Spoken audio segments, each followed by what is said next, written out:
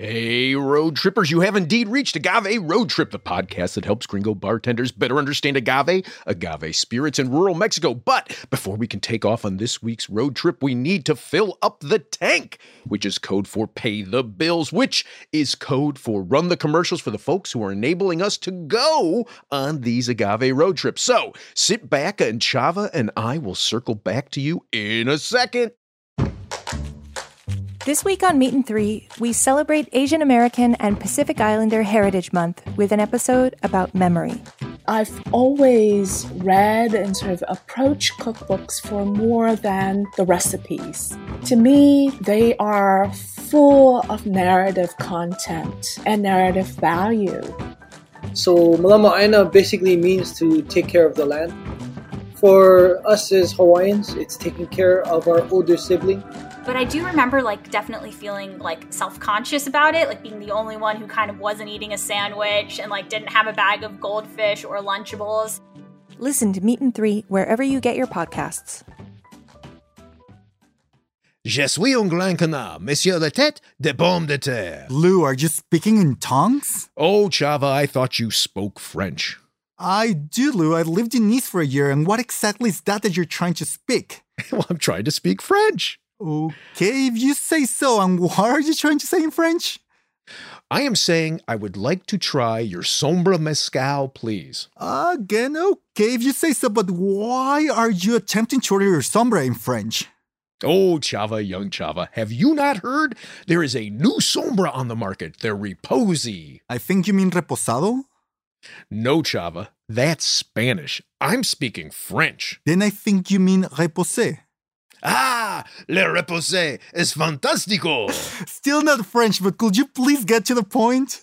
Yeah, sure. Sombra has a new aged version of their award-winning Espadín Mezcal and is being aged in Bordeaux oak wine barrels. Good Lord, Bordeaux. Oh, yeah, that actually sounds better. Bordeaux wine barrels from. Could you read this for me? Okay, let me check. Chateau Le Ville-Poix-Ferré. Wow! That's one of the original second growth states in Bordeaux established in 1855? I'm not sure exactly what second growth means, but I can tell from all of your exclamation points that it's significant, which is what I figured from everything I've been reading about this. So I'm thinking the next time I go to a mezcal bar and I try to order a copita full of Sombra Reposé. Right. Next time I go to order a copita of Sombra Reposé, I'm going to have to be able to speak fancy. Fancy talk gets you fancy mezcal. I'm guessing you could just say, I'd like the Sombra Reposé. You know nothing is that simple with me, Chava. I do, Lou, but for everyone else, just say, I like the Sombra Reposé. I love a farmer's market. I love buying my vegetables and my fruits directly from the men and women who grow them. But it turns out there's another way that you can support them from your bar.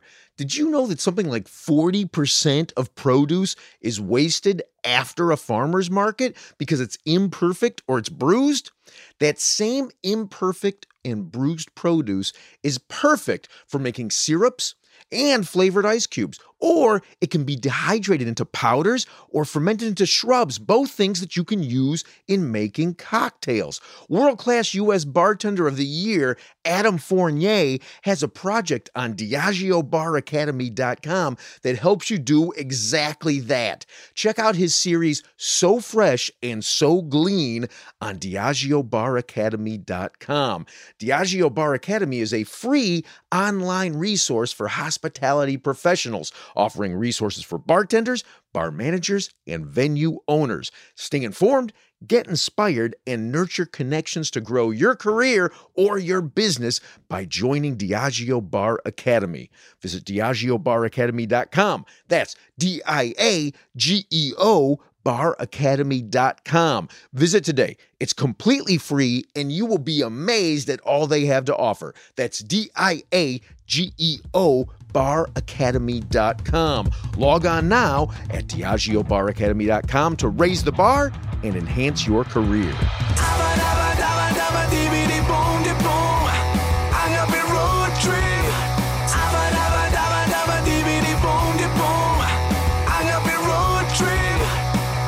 I am Lou Bang. I am Chava Periban. This is Agave Road Trip, the podcast, award-winning podcast that helps gringo bartenders better understand agave spirits, and rural Mexico. And today, Chava, I want to talk about the vehicles by which most gringos come to agave spirits. Margaritas? Margaritas! I was sure you were going to say something like a VW bus. So margaritas. No, I don't make those jokes. No, those are my jokes. Those are your jokes. Don't step on the dad jokes. Yeah. Yeah, like, so most of us here in the US of A, the way that we drink alcohol, unless it's a wine or a beer, the way that we drink alcohol is part of a cocktail, right? Okay. Yeah. We've discussed this multiple times, but then what are we saying about this? Well, so if you think about the cocktails that are probably most ordered, and hey, if you're a gringo bartender and you disagree, just send us a note through the website about which ones we missed. But I think probably the most consumed cocktails in the USA that utilize agave spirits would be margaritas, tequila sunrises, Oaxaca old fashions, and mezcal mules. I think I've only had the margarita. Okay.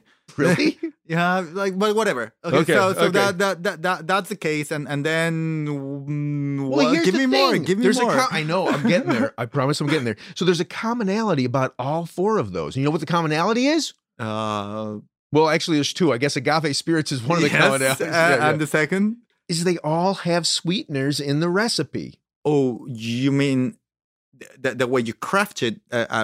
Part of it's an ingredient. Yeah, an ingredient is something that adds sweetness to the cocktail. Yeah, and and I think that's probably, and again, I'm not a bartender, so bartenders, if you disagree, send me a note. But I think most cocktails tend to call for some kind of sweetener, and and this made me think. As you and I were in the car driving, talking about videos that we watched on the Diageo Bar Academy website, this made me think about the video that Katie Renshaw, who's a bartender in Chicago, who was the 2019 World-Class U.S. Bartender of the Year. Pew, pew, pew. Right? It made me think about a video that she had where she talked about different ways to make simple syrup. So, because simple syrup is something you buy in the store, right? Well, you can, but it's simple. That's the point to it. You shouldn't buy it in the store. You should make your own. So it should be neutral. I guess you're trying to tell me you have a quote from her that maybe it's going to illuminate this matter a little bit more. Yes. Okay. Thank you very much. So let's we should run Katie's quote? Let's do that. Yeah. Okay. So when you're balancing out a cocktail, obviously sugar is a super important and essential component. And lots of classic cocktails will, default to simple syrup because, white sugar is available everywhere. And thus, like, classic cocktails can be recreated around the world. But when you're creating cocktails for your own, personal consumption or for your own cocktail program, the options are really endless. The possibilities go way beyond just like white processed sugar. And so I really like to explore choosing a sweetener based off its flavor and how it's going to play in that specific cocktail, and having all of these different alternative sweeteners available. You're really able to hone in the flavor of your cocktail and make it really special. And also additionally, some sweeteners you can choose can give a cocktail a sense of place. Like one of my favorite sweeteners to use is honey. Honey changes based off of where it's from, based off of its source, based off of what the bees are pollinating. There's tons of different flavors you can tap into with honey. I mean, there's wildflower honey, there's buckwheat honey that's going to have like a baking spice type flavor. There's acacia honey that's going to be like lighter. There's another commonly found one, orange blossom honey, is going to be a little floral, a little citrusy. And then there's like super medicinal honeys like eucalyptus honey or manuka honey. So there's literally like this whole gamut of flavors just within honey. Okay, now I'm excited. Now I can talk about this. I was starting to get very bored about this whole thing. I know. Okay. So of course this makes a ton of sense. We're talking about craft cocktails. So if you're going across the planet to find beautiful, extremely complicated to find agave spirits, why the hell would you use industrially made available cheap syrup? nothing against Domino's. They make great sugar and great pizza, but Everything against Domino's. Okay, but everything. yeah. But this finally somebody says this with you know, she said this to me, and it, like just like you're getting excited, I got excited during the interview, and then my head started going to, okay, so we go to these farms where the men and women are making these agave spirits, and it's not like they're only growing agave. No. They've got all these other plants growing, Yes. right?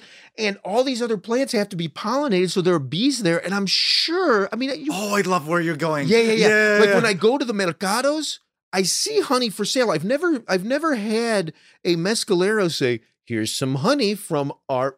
Yes, Yeah. Chava. No, yes. Chava, I call on Chava. Yeah, no. And even, in Sola de Vega, our famous legendary Olegario, Yeah. when I got to his place, they were very fond of the wasps. How do you call the house of wasps? A hornet's nest. A nest. Yeah. Yeah, like a hornet's nest. Yeah. They will eat that. They would eat the nest. The nest. But they make The hornets do the same thing. Do they make honey? They do something very different, but they loved the nest, and I think they refer to some sort of sugarish element to it. Yes, of course, thinking about the different honeys that you can find in the different communities of Oaxaca, but I'm sure there's also some other sweet stuff that you can harvest in these places that we just don't know about because we haven't talked about it, and nobody's looking for that right now. Right. Well, and I don't know what it's like to put a hornet's nest into a box and ship it to the U.S., but what I do know is, it's got to be relatively easy compared to moving booze across state line, across international lines. It's got to be relatively easy to actually move honey across. And why not? Where is that line of honeys that reflect the different communities that make agave spirits? And not only that, you know who would know? Oh, You know who would know? Who? Vinic. We should. Oh, Vinic could totally. Vinic Hure? Yes, correct. Vinic would totally have access to all these honeys from the communities that he hangs out in. And not only this, also a lot of these communities have sugar canes around them. Yeah. So you could do sugar cane products that are processed more crudely. And she, a big piece of what she talks about in that video, right? In that video that we watched on the Diageo Bar Academy site was about the Piloncillo. Yeah. The crudely, right? And I don't know what it takes to make that, but if you've got guys who are able to process sugar cane into booze, I would imagine they can. They do that all the time, and I think this gets closer to what, in an utopic world, cocktails would be for me, where you're every part of it really reflect that there's consistency is the worst word to refer to this, but I think viscosity. No, consistency. No, consistency. Is it consistent? Well, from what? Yes, everything. It's sort of pointing at the same direction, but through complexity. Oh, yes. Now I've got you. So if, in essence, I think what I hear you saying is, if you're going to take a beautifully made heritage agave spirit, From right, Jutla, where it's going to taste there are absolutely agave spirits that are made to taste the same from one release to the next, so that bartenders, what you're getting every single time, and you can use it as a recipe. But it's sort of in the same way that you've got, and I don't want to suggest that all margaritas come from a place like McDonald's, but, you've also got these fancy restaurants like Alinea, right? Where they take special ingredients that you're only going to taste for, 2 months in your life, and then they disappear. It's going to be different next time. And take that same approach to cocktails. Please. With these beautiful, please, and right from the same the community, which also so then that makes me think about the miel de pechuga. Oh yes, okay, explain that. I guess yes, actually double yes, but explain that. Okay, so you've got this agave spirit referred to as pechuga, which translates to breast, but I think generally refers to chicken breast. Yes, okay, it always refers to chicken breast. Always, yeah. Well. You would never talk about the pechuga of a turkey? Yes, or turkey, but never a human breast. Never a human breast, but an animal breast. Yes, correct. Okay. So, like, you'll make your agave spirit and then you'll throw, and it's finished, and you could just drink it and be happy. But then you throw it back into the still because your mom said it's missing something and it needs something. So you throw it back in the still and you add a bunch of fruit and you add some rice and you add some cinnamon and you add some almonds and you add a chicken breast and you distill it again. And the act of distillation, you're heating up that liquid above 173 degrees, below 212, so that the alcohol turns to a vapor and leaves the still, in a nutshell, right, Chava? Yeah, that's fine. That's perfectly That's close fine. enough? Yeah, Okay. yeah, I'm good with it. So in essence, what you're doing is the liquid is capturing the flavors from all of those ingredients and leaving the still with those flavors, but left back in that still, you've got all of this fruit and all of these ingredients that have been simmering for hours. And they all come together in ways that you cannot imagine. Yeah. Like I've burnt my mouth because I really like it smells so good. You've They had give the it- hot stuff? Yeah, I had that hot stuff. And it just smells so crazy good that you cannot control yourself. You throw that piece of banana has been soaking in that honey of everything coming together into your mouth. Even if you're burning, it still tastes great. God, that's funny. It reminds me of when I was a kid. I think I was 22 years old before I stopped burning my mouth on the hot cheese on pizza for the exact same reason. Exactly. So yeah, that's another source of a sweetener that it's delicious. It's beautiful. It's linked to the mezcal in so many ways. And it's different from community to community. So, okay, so then let's talk about another sweetener. I'm curious, what's your view of agave nectar? Why? Why do you have to make it? We're in a good path. I don't know. Okay, maybe I'm I haven't found the one that makes me excited. My understanding is most of it is made using diffusers. Yeah. Correct me if I'm wrong. Okay, Yeah. so yeah. That's my understanding of it as well. I consumed agave nectar for a long time. I know that there was a big movement against it. For what reason? As far as I remember, Because it was mediocre. Yeah. No. Well, two things, right? So the first thing that was at the broader scale here in the USA was that this stuff that was made from agaves, which take forever to reach maturity, and it's a bad use of this resource that takes forever to reach maturity, right? When you can make a syrup out of sugarcane, why are you taking an 8-year-old agricultural product to do it? And if it was fortunate, I will absolutely agree that they should use if it was Yeah. delicious. Yeah. The other thing that I hear a lot from my friends who are mezcaleros is the problem with agave nectar is it's not really from agave.